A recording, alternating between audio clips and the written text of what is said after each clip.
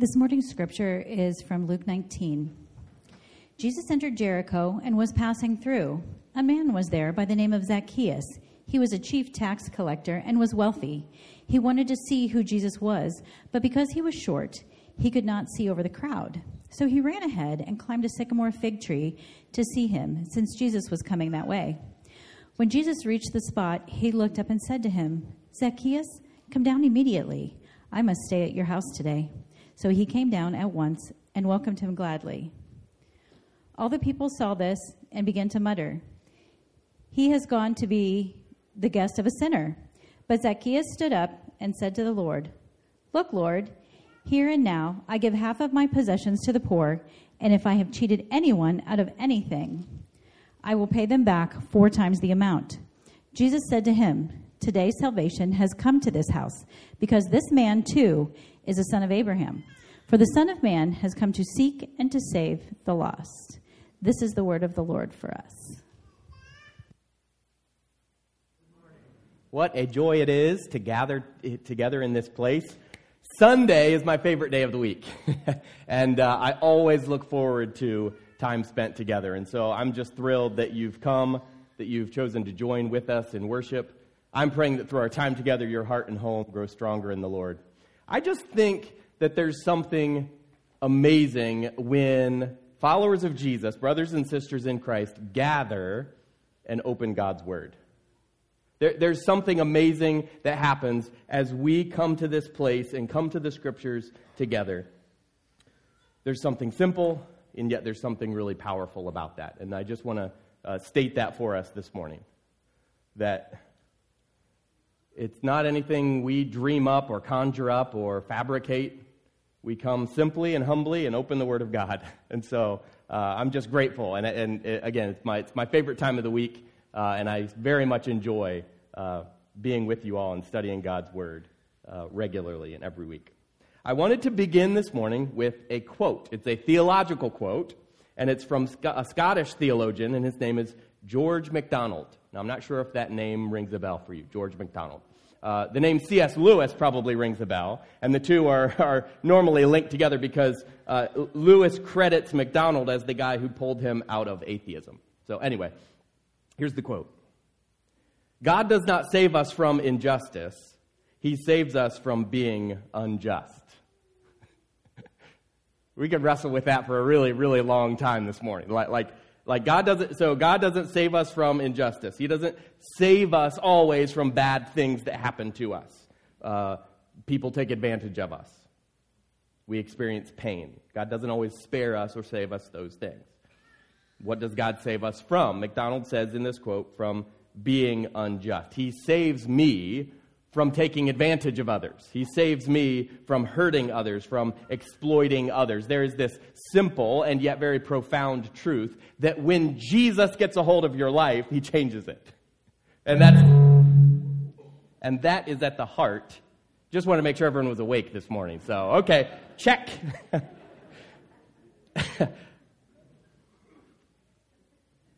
I'm definitely awake.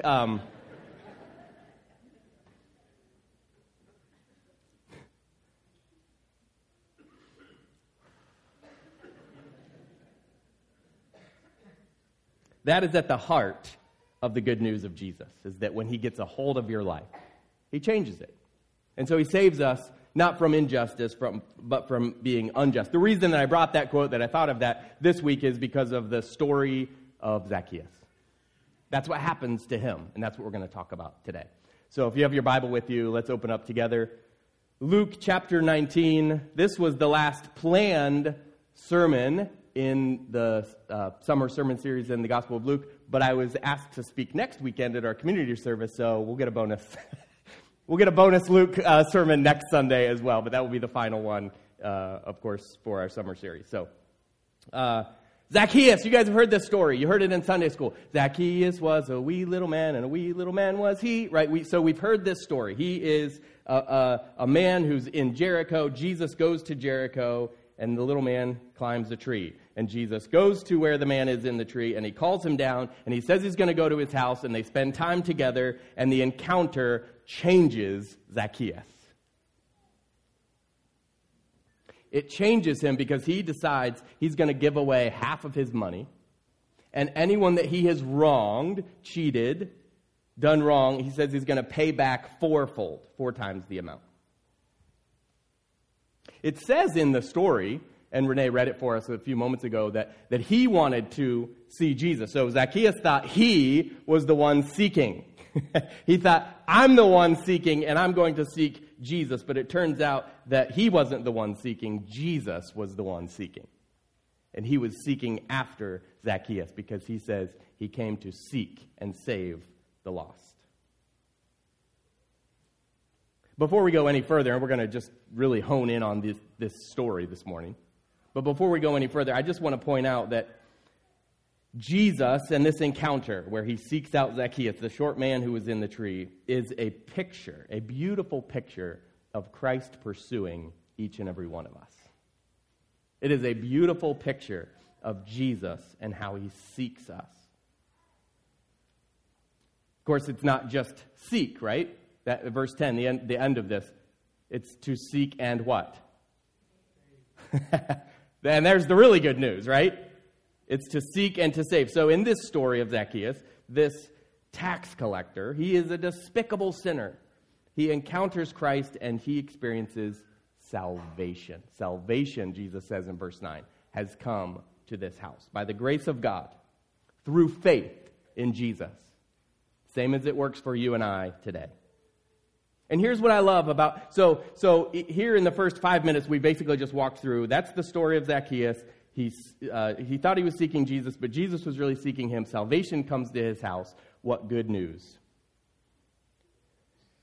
That we can experience, it's a picture of Jesus seeking each and every one of us, and just as Zacchaeus experienced, because of the grace of God, through faith, we also can be saved. This is what I love about the gospel. It is so simple. The children who are with us today understand that story and that message. It is so simple that it's a classic Sunday school story. We have the song that we sing, and we understand there was a wee man who climbed a tree, and Jesus called him down and said, let's go get lunch. And yet, this is what I love about the gospel. It is so simple a child can understand it, and yet so deep and profound and mysterious that theologians, and really all of us, any follower of Jesus, can spend a lifetime plumbing its depths, exploring and learning and growing and grappling with the good news of a God who forgives and redeems and restores, who sent his one and only Son. Why? To seek and save the lost. And so it is with the story of Zacchaeus.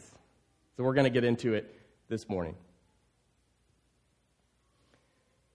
Jesus searches him out, calls to him, dines with him, and offers him the free gift of salvation. So let's go to the beginning of the story, verse 1. So we're in Luke chapter 19. Jesus entered Jericho. He was passing through. A man was there by the name of Zacchaeus.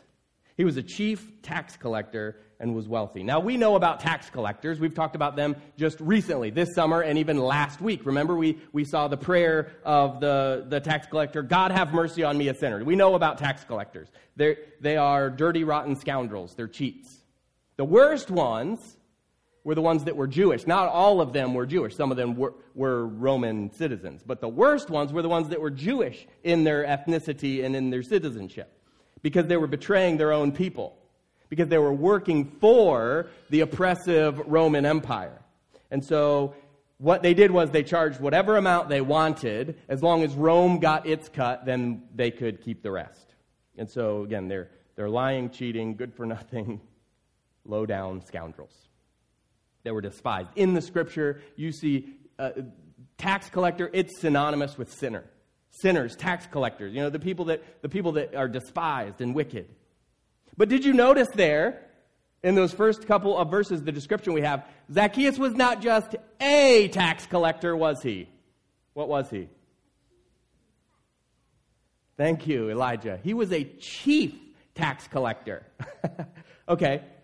The taxes that were levied by the Roman government were many, and they were varied. So there's a poll tax. That's for every male age 14 and above. That's also for every female age 12 and above.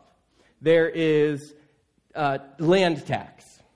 There's a tax when you import. There's a tax when you export. There are taxes on transportation. Think of it as tolls. So roads, bridges, thoroughfares, you're paying taxes as you travel on those things. And there was a marketplace tax. So think sales tax today. They had all of these different taxes that they were pursuing. So really it required a team of tax collectors, a team of people, maybe each with an area of jurisdiction. The chief tax collector, you might think, oh, well, he's just the guy who, he worked his way through the ranks, he got the promotions, and reached that point. No. The chief tax collector was essentially a position that you could purchase.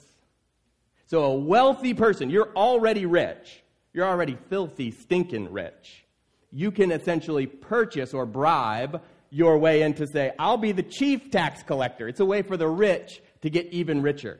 So then he hires or oversees the team of tax collectors who are all taking the taxes, taking whatever they want, taking their cut. And then he gets a cut, and then he passes it on, of course, they pass it on to the Roman government. And so it says very clear that he was a wealthy man.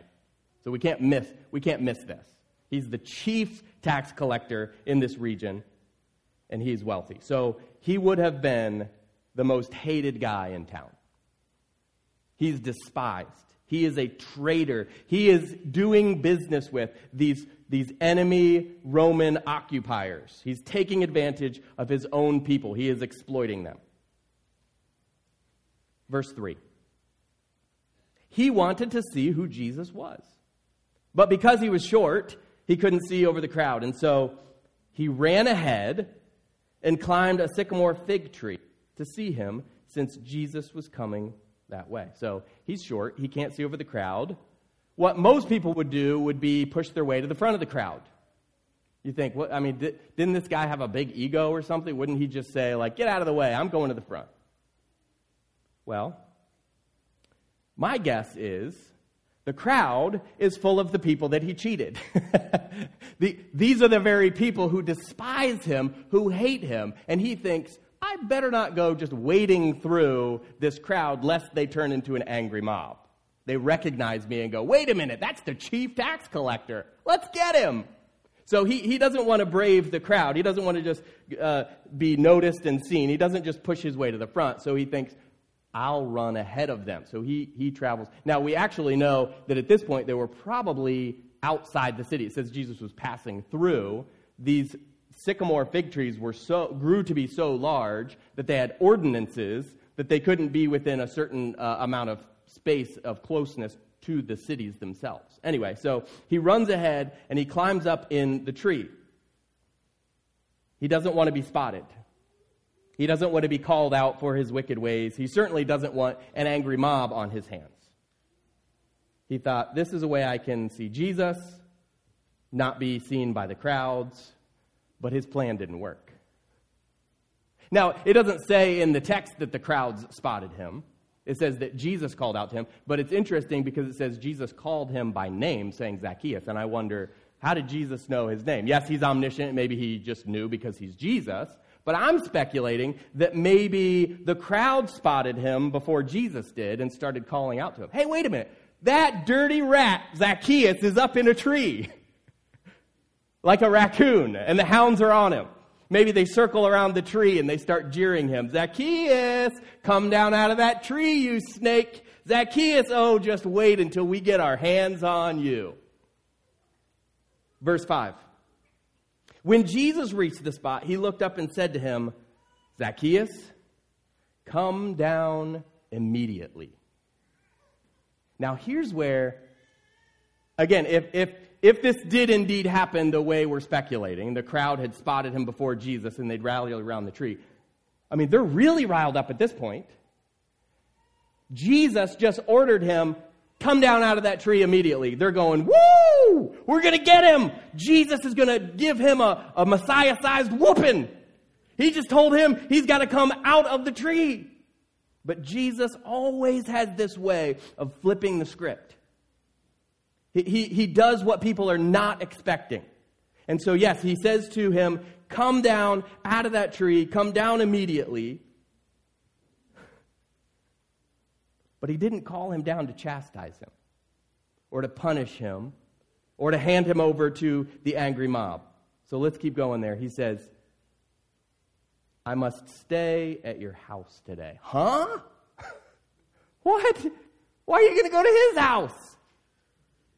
It says, verse 6 then, so he came down, that is Zacchaeus, he came down at once and welcomed him gladly, a joyous connection with Christ. And verse 7, no wonder here then, verse 7, all the people saw this and began to mutter, he's gone to be the guest of a sinner. They're going, does Jesus not know what a crook this guy is? They're going, does he not know how much we're suffering at the hands of this guy who's our chief tax collector? Like, why didn't he condemn him for his wrongs? We had him treated like a coon. Jesus calls him down. Like, we've got the tar and feather ready. Why didn't Jesus condemn him, put him in stocks, call for a flogging? He does the exact opposite. He says, hey, Zacchaeus, let's do lunch. And we have to understand, in their culture, to break bread with someone, to go into someone's house as a guest, would have been to dignify that person. It would have been a source of honor. And in their culture, honor was one of the biggies. So Jesus has chosen to honor this man. Furthermore, I want to nerd out a little bit here by looking closely at what Jesus says to him. When he says, I must stay, if you're comfortable highlighting or underlining in your Bible, do so with that word, stay. He didn't say, I'm going to stop by. He didn't say, I'm going to just grab a quick bite and then be on my way. He uses this Greek word that means to dwell. Or, depending on what English translation you use, other places in Scripture, to abide. Like John 15. Abide in me, and I will abide in you. It's the same Greek word. I'll give you the Greek word. This is helpful for us here. It's meno. Yeah, the Greek word meno. It means to dwell or abide. Most of the time, that's how it is translated. Literally, meno is translated as to tarry or linger.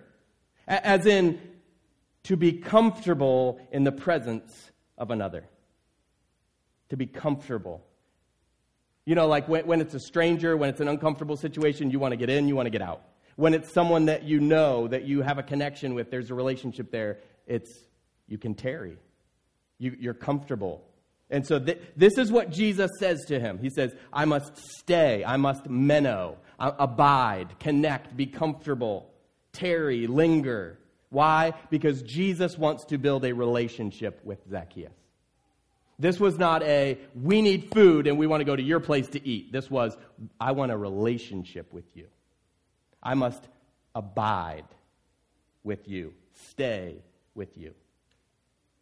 Jesus wanted to see where he lived. He wanted to recline at his table. He wanted to break bread with Zacchaeus. Oh, this is so good. The heart of God is to be in relationship with people.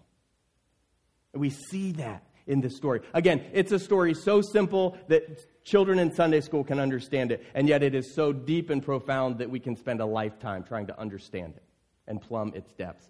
God wants to be in relationship with people. When Jesus says to Zacchaeus, I want to come to your house to abide and to stay and to linger, he's saying it's because God's heart toward humanity is for relationship, for knowing.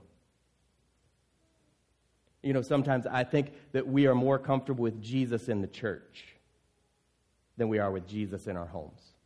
We try to compartmentalize our lives into, this is space for me and that space for Jesus.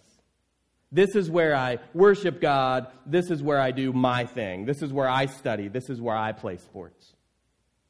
And Jesus says he wants relationship in all those spheres. And so what does Zacchaeus do when Jesus says, you, chief tax collector, I want to go to your place. He doesn't say, no, you don't understand. You are pure, you are righteous, you are blameless, you are a holy man, you are a prophet. You cannot come into my house. Let me just tell you, my house is very richly and finely adorned, but it's adorned and covered with corruption. Like every day when Zacchaeus looks at his nice things and all of the fine and fancy things that he enjoys, he knows that he has done wrong. He knows that he has gathered and collected those things, that he's enjoying those luxuries at the sacrifice of others that he has exploited. But he doesn't turn Jesus away. He doesn't say, you can't come to my house. Zacchaeus, as we saw in verse 3, Zacchaeus wanted to see. How's it worded there? He wanted to see who Jesus was. And so he gladly accepts the offer. He comes down out of the tree. And what I want to do with the rest of our time is just, what can we learn from this? The first is that Jesus desires us. I mentioned it a little bit ago, but Zacchaeus thought he was the one searching. It turns out Jesus was the one that was on the lookout. Jesus came to seek and save the lost. He desires a relationship with us. That even when we go back to creation and the beginning of God thinking up and inventing and breathing life into humans, it says that we were created in the image of God. We were designed for a connection with our Maker. It's been said that there is a God-shaped hole inside every one of us. We will never be whole, we will never be complete until we abide, dwell, are comfortable with, linger and tarry in relationship with Christ. Even when we've betrayed others, right? So that's the good news from this story that applies to us as well. Even when we've exploited and mistreated others, we've gotten rich off of mistreating others. Even when greed has taken a hold of us. Even when we're up that tree with the angry mob gathering at the bottom, wanting to get their hands on us, wanting to pounce. Even when we've wandered so far that we're lost. We think we might never be found. The Lord seeks us. Just as he did with Zacchaeus, calls us by name, wants to abide with us. Well, here's what the scripture says. He stands at the door and knocks. Revelation 3:20. Here I am, Jesus says. I stand at the door and knock. If anyone hears my voice and opens the door, I'll come in and eat with that person and they with me. He desires a relationship with us. The God of the universe welcomes you into his forever family, no matter how despised you are. He didn't call for a flogging for Zacchaeus, even though he deserved it. Even though that would have made a lot of people happy to see him get his. Jesus welcomed him into his family, just as he does for each and every one of us. No matter how despised you are, no matter what secrets you hold that you think no one else knows, he knows. He sees, and yet he still opens wide his arms, seeking after you. He loves you just the same. And so when we respond in faith to this invitation from Christ, and begin to walk in loving relationship with him, things will not stay the same. And that's what we see happens to Zacchaeus. So let's keep reading. We're in Luke chapter 19. Let's go to verse 8. I will say there does seem to be a break between verse 7 and verse 8.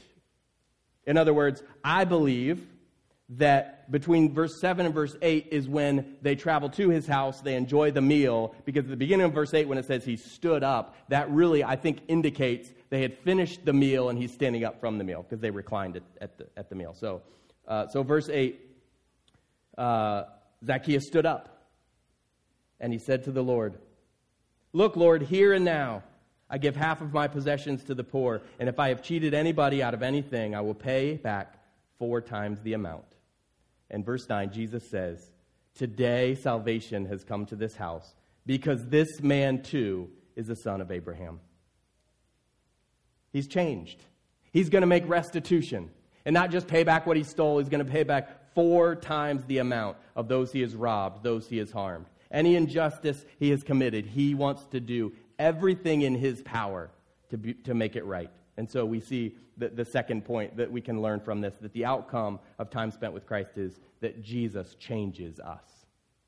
He seeks us. And when we respond in faith and walk in loving relationship, he changes us. There's just no way around it. Being with the Lord changes you. Like, think of Moses. He had a radioactive face when he came down off the mountain. He had spent time with God. He didn't realize it. He didn't even realize, guys, where is everybody? They're running, they're screaming, they're like, they can't stand to see his face. It's blinding them. He doesn't even realize it. Where is everybody? I wanted to tell him about I got the tablets of stone. His face is glowing because he had been with Christ. It's this amazing scene of a person being changed. Why? Because we've been in the presence of God. God saves Zacchaeus from being unjust. So if greed was the thing that was keeping him from Christ, then generosity is going to be one of the keys to him being set free. And Jesus says very clearly, salvation has come to his house. He says he is a son of Abraham. You guys remember Abraham? In fact, we just did a series on the life of Abraham this year. Abraham is the father of faith. He believed God even when it didn't make sense. And the stories and the teaching about Abraham aren't just relegated to the Old Testament. There's a lot of New Testament teaching on Abraham as well. So, in the book of James, the author there says that Abraham is an example of the fact that faith without works is dead. Right? And we know that's kind of one of the motifs of James. So he uses Abraham as an example of that. He was ready to sacrifice his one and only son, Isaac. Remember the binding of Isaac. He's a great example of faith without works is dead. Paul also talks a lot about Abraham, but almost in a reverse kind of way. So in Romans chapter 4, he points to Abraham. Abraham as proof that justification is apart from works. And I think of the story of Zacchaeus as being the perfect blending of these two. So Jesus says he's a son of Abraham. We see this almost perfect blending. For just as Abraham believed God, so did Zacchaeus. He believed. And just as Abraham willingly offered to sacrifice his son, so Zacchaeus, what does he do here? He willingly offers to sacrifice his riches. And this change we see, immediate, drastic change in the life of Zacchaeus, is this powerful reminder that when Jesus is master and Lord of your life, worldly things are no longer the most important things. He frees us from the clutches of the temporal and the visible and the worldly. He came to seek and save the lost. But not everyone who's lost realizes it. There's a bizarre story from about 10 years ago. There's a sightseeing tour in Iceland, and it lost one of its tourists, sightseers. One person had disappeared. And so they call the police in a panic. We have a tourist who has wandered away. There's a missing person. So it's all hands on deck. The police come, the authorities come. Again, this was in Iceland. They're looking for this sightseer. Hours and hours and hours they're searching. They cannot find the individual until 3 a.m. They discover the person. And the person was in the search party. The person didn't realize that they were the one missing. The person, even though they read the description of the person they were looking for, didn't realize it was them that they were looking for.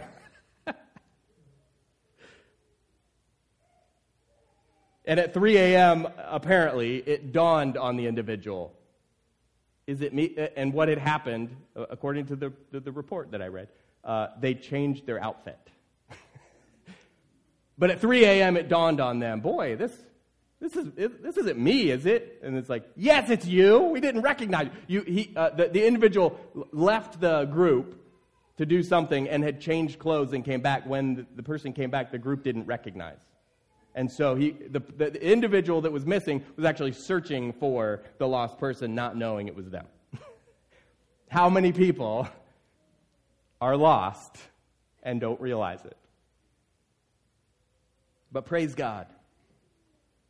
Praise God that according to his master plan of salvation, he has made a way. That he sent Jesus to seek those that are lost. That we can walk in loving relationship with God our Creator. That even though we have all sinned and fallen short of the glory of God, it is possible to trust in him, to grow in him, and he has a way of transforming us. And so what else can we learn from this? We learn that Jesus, excuse me. Is there water in there? Is it gone? Thank you.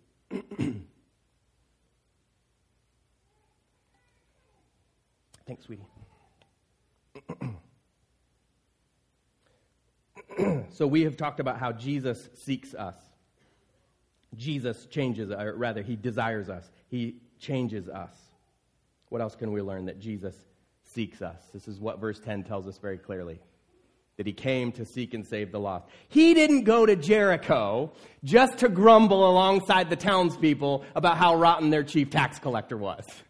Like, that wasn't why he went to Jericho. He wasn't there to just come alongside those religious people, those Pharisees and others, to pat them on the back and say, hey, you guys are doing pretty well. Hey, compared to him, I mean, you guys fast twice a week. You give a tenth of all you get. Like, that's not why Jesus was there. He was there seeking the lost. He was there with this message that anyone who calls on the name of the Lord will be saved. Anyone. Even a tax collector? Yeah. What about the chief tax collector? Yes. It reminds me of a verse in Matthew chapter 9, verse 36 that says, when Jesus saw the crowds, he had compassion on them because they were like sheep without a shepherd. And remember from Luke 15 that Jesus is like a good shepherd who goes after the lost sheep. He pursues. He seeks. He drops everything else to say, I'm going to go after this one. And I'm not going to stop until I find them. He makes it clear here in Luke 19, the story of Zacchaeus, that is what he's all about. For the Son of Man came to seek and save the lost. This is the heart of God, my friends. It is to rescue those who are mired in sin, those who are lost, those who are helpless, scattered like sheep without a shepherd, pitiful and powerless. Hear this from Ezekiel 34. He says, I will seek the lost. I will bring back the scattered. I will bind up the broken. I will strengthen the sick. And I think when we're caught up in sin, when we recognize and realize our own shortcomings and faults, like we sometimes think of God as this mean, angry, punitive figure who's watching over us, ready to strike us down, ready to smite us. He's just going to punish us. He's just going to make us pay. He's going to make us squirm. Look at the story of Zacchaeus. When Jesus says, Zacchaeus, come down right now, what's he thinking? I'm done. I'm in for it now. People are mad at me because of all the wrong I've done. Every day I look at my fine and fancy things and I hate myself. But when he comes down the tree, Jesus says, I want to abide with you. I want to recline at your table. I want to break bread with you. I want to fellowship with you. I want to have a relationship with you because I love you.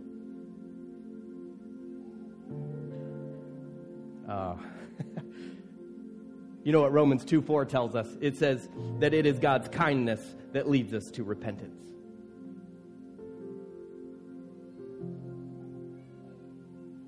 This is the heart of God. He is not angry and ready to smite us for our sin. He is a holy God, and sin cannot be in his presence. But he is a loving God. He is slow to anger and abounding in love. He is gracious and compassionate. This is our God. He wants to heal. He wants to restore. He sat at the table with the chief tax collector.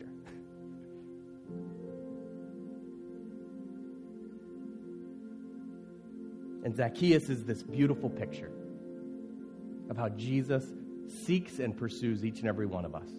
And a life transformed. He will never be the same. So hear this good news today. Jesus came to seek and save the lost. And rejoice as you hear him proclaim over you, over your household, today salvation has come to this house. He desires a relationship with you. He will change your life. He will transform you even more into his likeness. He will seek you no matter how far you've strayed. Praise God. And so we entrust ourselves to him with grateful hearts that we are his. Let's pray together.